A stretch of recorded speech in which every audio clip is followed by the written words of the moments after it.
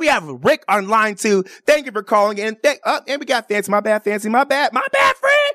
I forgot. My bad, Fancy. I forgot you go by Fancy. I just read your name real quick. But I appreciate you for calling in. Rick, you're listening to the Jaime Dee Show live on KSHP AM 1400 and 107.1 FM. What's up, Rick? What's your thoughts? Hey, Jaime Dee. First-time caller. I listened to your show since it started. What, about a month ago, 6 weeks ago? Yeah, I appreciate it. Yeah, just made a month. Congratulations. Thank Couple you, things for you. Yeah.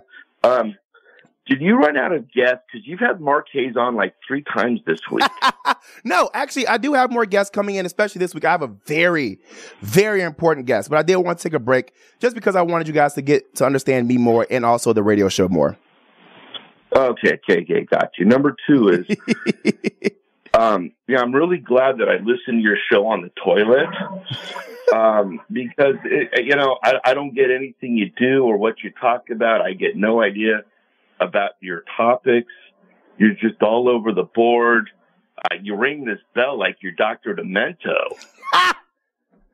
Okay, what else? Yeah, it's really not a good show. Okay. Hey, well, I appreciate it. Hey, Rick, thank you for calling in. And you know what? Listen, I love it. Oh, ring that bell. I love it. I'm going to tell you why. Because, Rick, I have strived for 8 years to be in this position. You know what God told me? God told me you're going to have haters. You're going to have people who don't want to see you win, and I love it.